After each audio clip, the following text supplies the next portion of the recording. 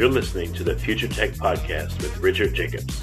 Future technologies such as artificial intelligence, stem cells, 3D printing, gene editing, Bitcoin, blockchain, the microbiome, quantum computing, virtual reality, and exploring space are much closer than you might think. In fact, many early versions of these technologies are in play right now, and the companies that are using these technologies are the focus of this podcast. My goal for you, the listener, is to learn from these podcasts. You may very well learn something that may change the course of your life for the better, steer you towards a new career, or give you insight into addressing a thorny medical problem. Remember, this podcast and its content is informational in nature only. No medical, tax, legal, financial, or psychological advice is being given. If you've enjoyed the podcast, please listen, subscribe, like, and tell your friends about it. Thank you.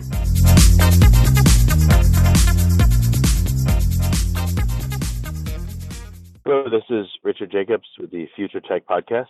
I have Ryan Rapp, Head of Product Discovery at Pairwise. The website is pairwise.com. We're going to be talking about the creation of new crops through various gene editing techniques. So, Ryan, thanks for coming. Thanks for having me here today.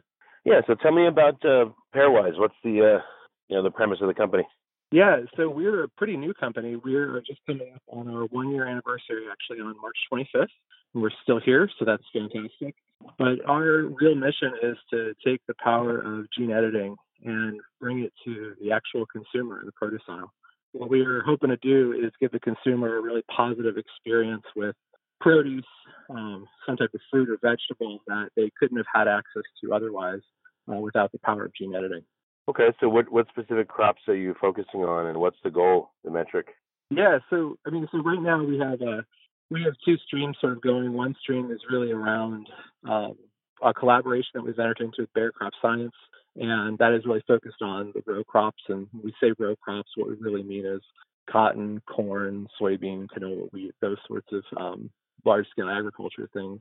On the consumer side, right now we're exploring a bunch of different options with fruits and vegetables, things that the consumer might not have had access to before, or bringing them something in a way that makes eating healthy more convenient for them.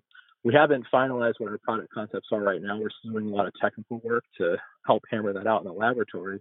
But one of the examples that we typically use is you can imagine something like a pitless cherry, right?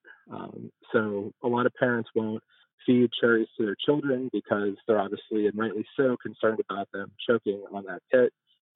Even for an adult, it's, not the socially most graceful food because you obviously have to spit out that pit in a public situation. But on the other hand, there's a lot of great qualities about cherries, right? Their flavor is wonderful.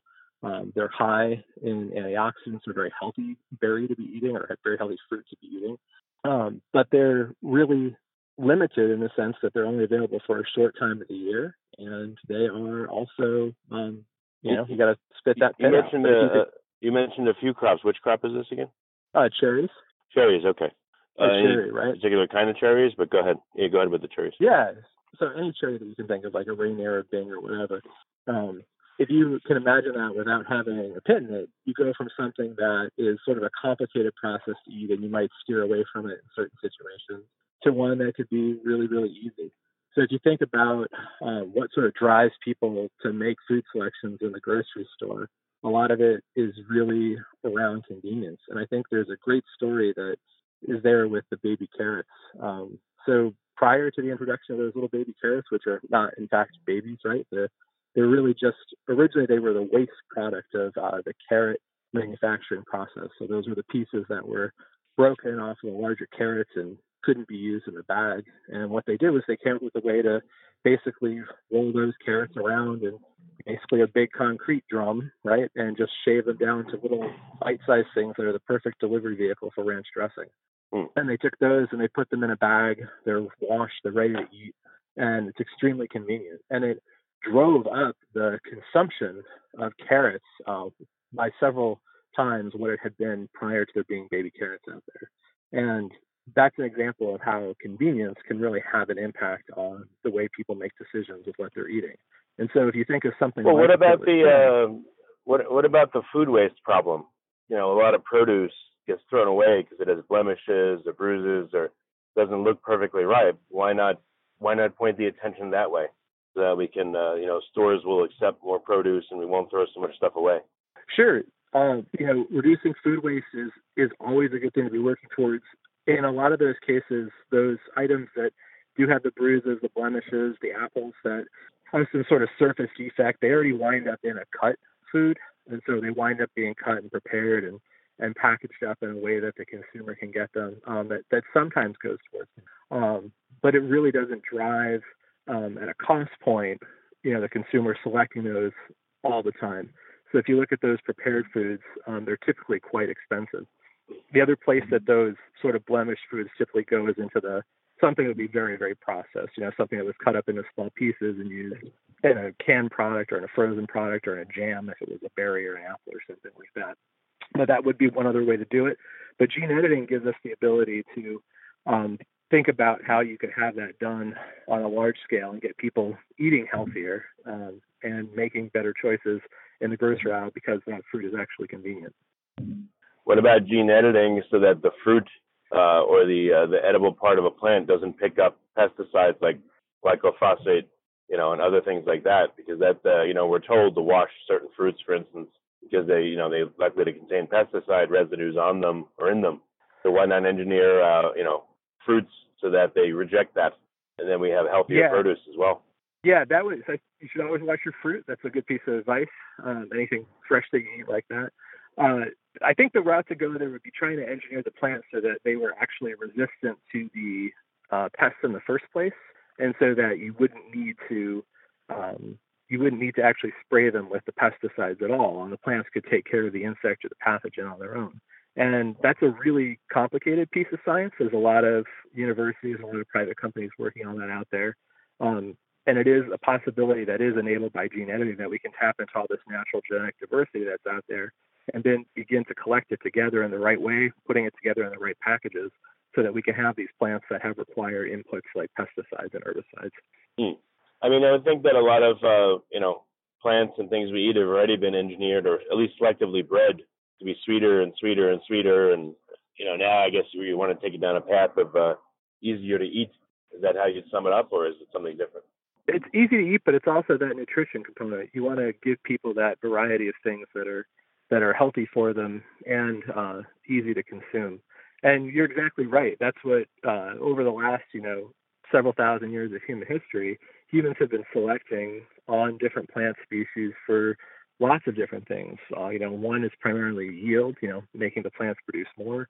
Another one is the ability to just grow the way that we want to grow them as opposed to the way that they grow in the wild, and whether that's changing the shape or the architecture of the plant, making them flower at different times, selecting those mutants that were naturally occurring in the wild that did those things.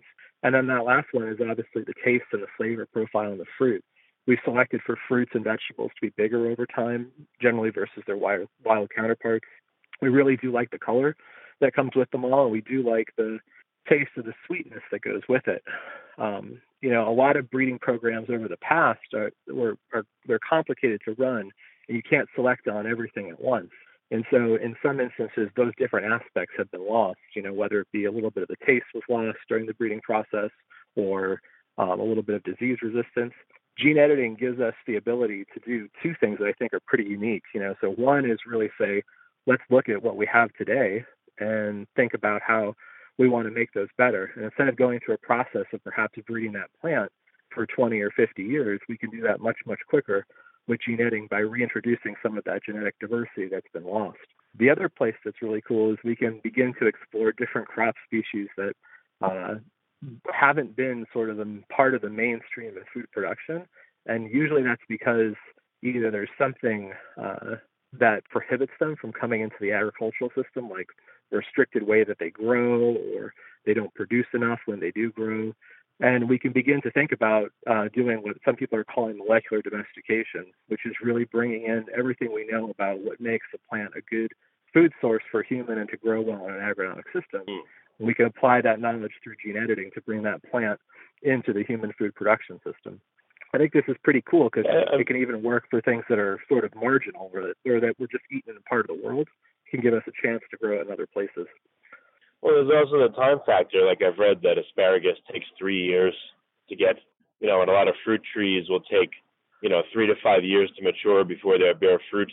and I haven't found an answer as to why that happens or what the mechanism is. So if you were able to somehow shorten that mechanism to, to tell a bush or a tree, hey, it's time to put out fruit in the first year, that could dramatically affect the availability of certain, certain fruits or certain items.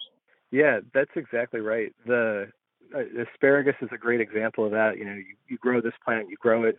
You have a 1-year crown, you have a 2nd-year crown. Usually that 2nd year you can do a light harvest, but in that 3rd year is when the plant's really productive. Same thing is true for apple trees. They're slow growing trees, and the trees don't flower usually until they're about 5 years old. To give you an example, that new Cosmic Crisp apple that Washington State has talked so much about, and they've planted, I think, about 10 million trees dedicated to bringing this new variety to market next year.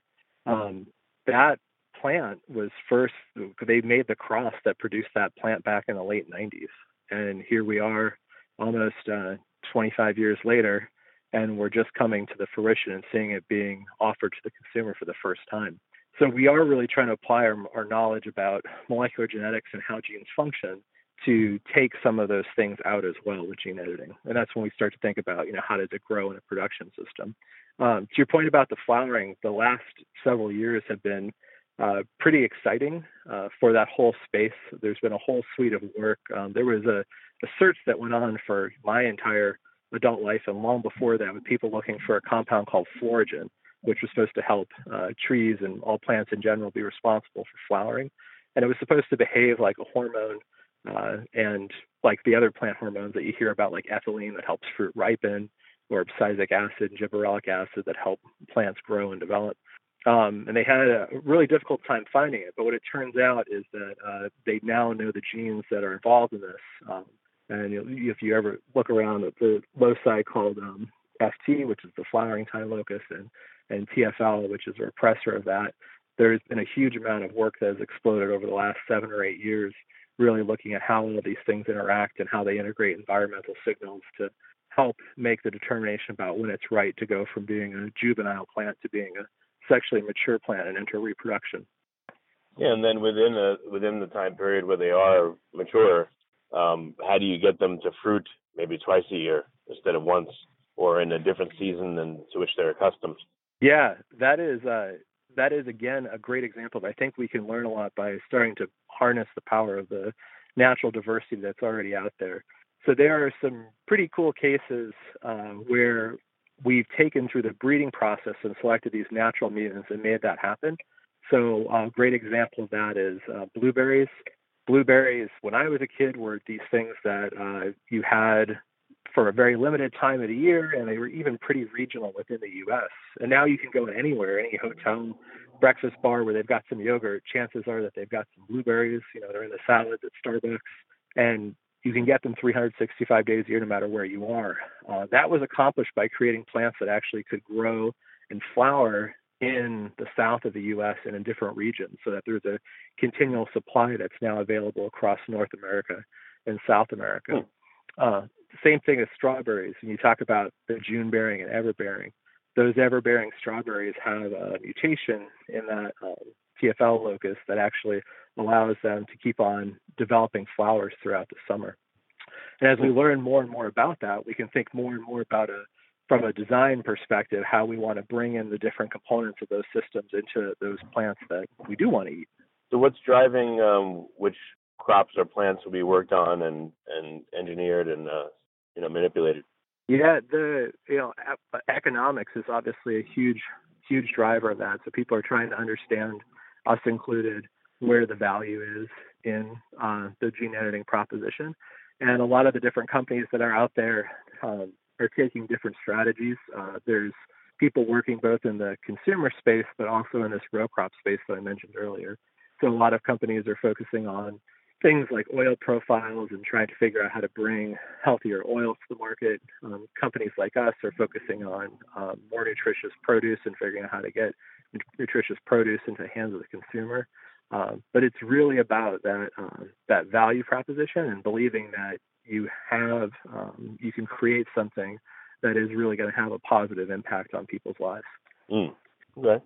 So again, what are the major products or plants that you're working on? Is it cherries, or is that just an example? Yeah, that's just an example. Right now Okay. we're still in that early exploratory phase. So whenever you go in and you look at working on one of these plants, chances are is that not a ton of work has been done on the plants in the laboratories before. And so there's a period that you have to go through. You have to take that plant, you have to learn how to cultivate it in the settings you've got available to you, and the ones you have it cultivated, you have to learn how to help that plant sort of make the transition to the laboratory. And what I mean about that is there's a whole bunch of tools that you have to use in this process, the gene editing tools, and the biology of all these organisms is different.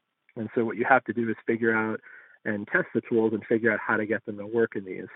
And then once they work, you can go ahead and do that. But lots of times you run into showstoppers that uh, can't necessarily be overcome or would require more work to overcome than you think would be possible or feasible or economically viable.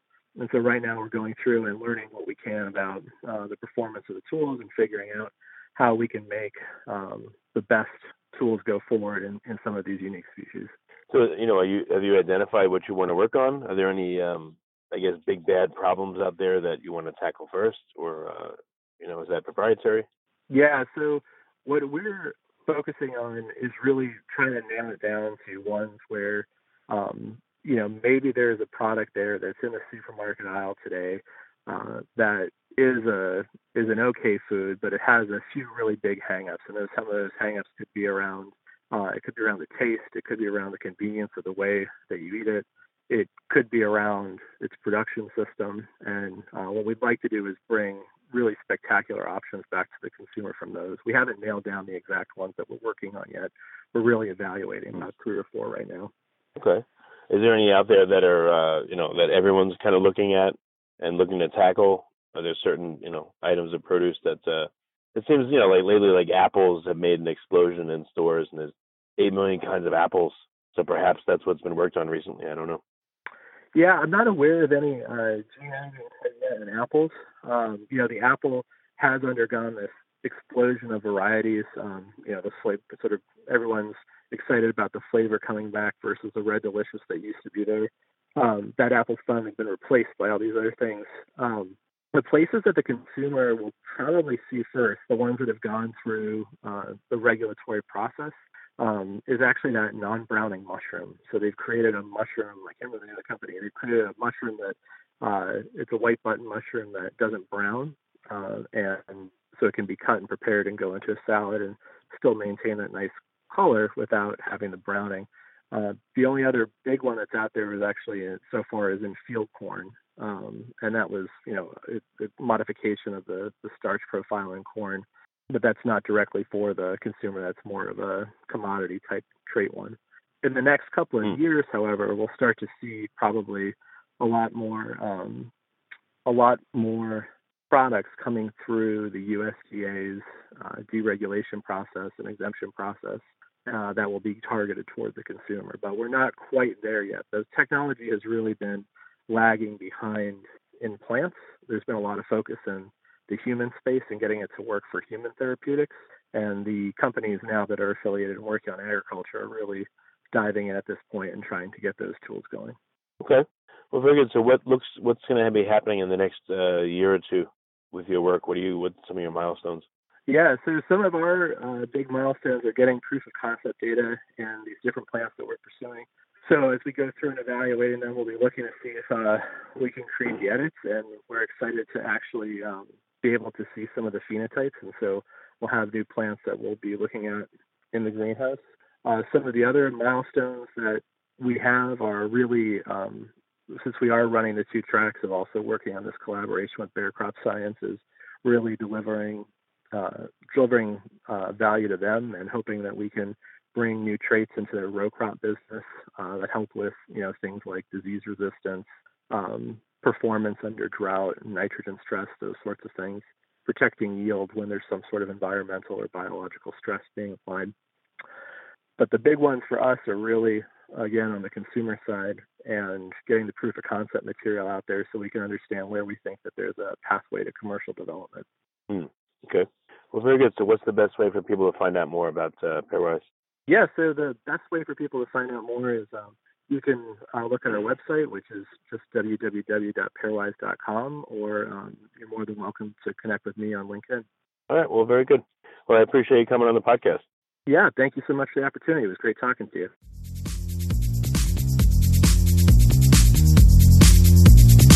You're listening to the Future Tech Podcast with Richard Jacobs.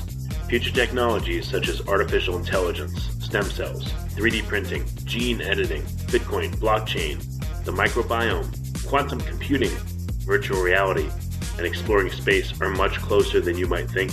In fact, many early versions of these technologies are in play right now, and the companies that are using these technologies are the focus of this podcast. My goal for you, the listener, is to learn from these podcasts. You may very well learn something that may change the course of your life for the better, steer you towards a new career, or give you insight into addressing a thorny medical problem. Remember, this podcast and its content is informational in nature only. No medical, tax, legal, financial, or psychological advice is being given. If you've enjoyed the podcast, please listen, subscribe, like, and tell your friends about it. Thank you.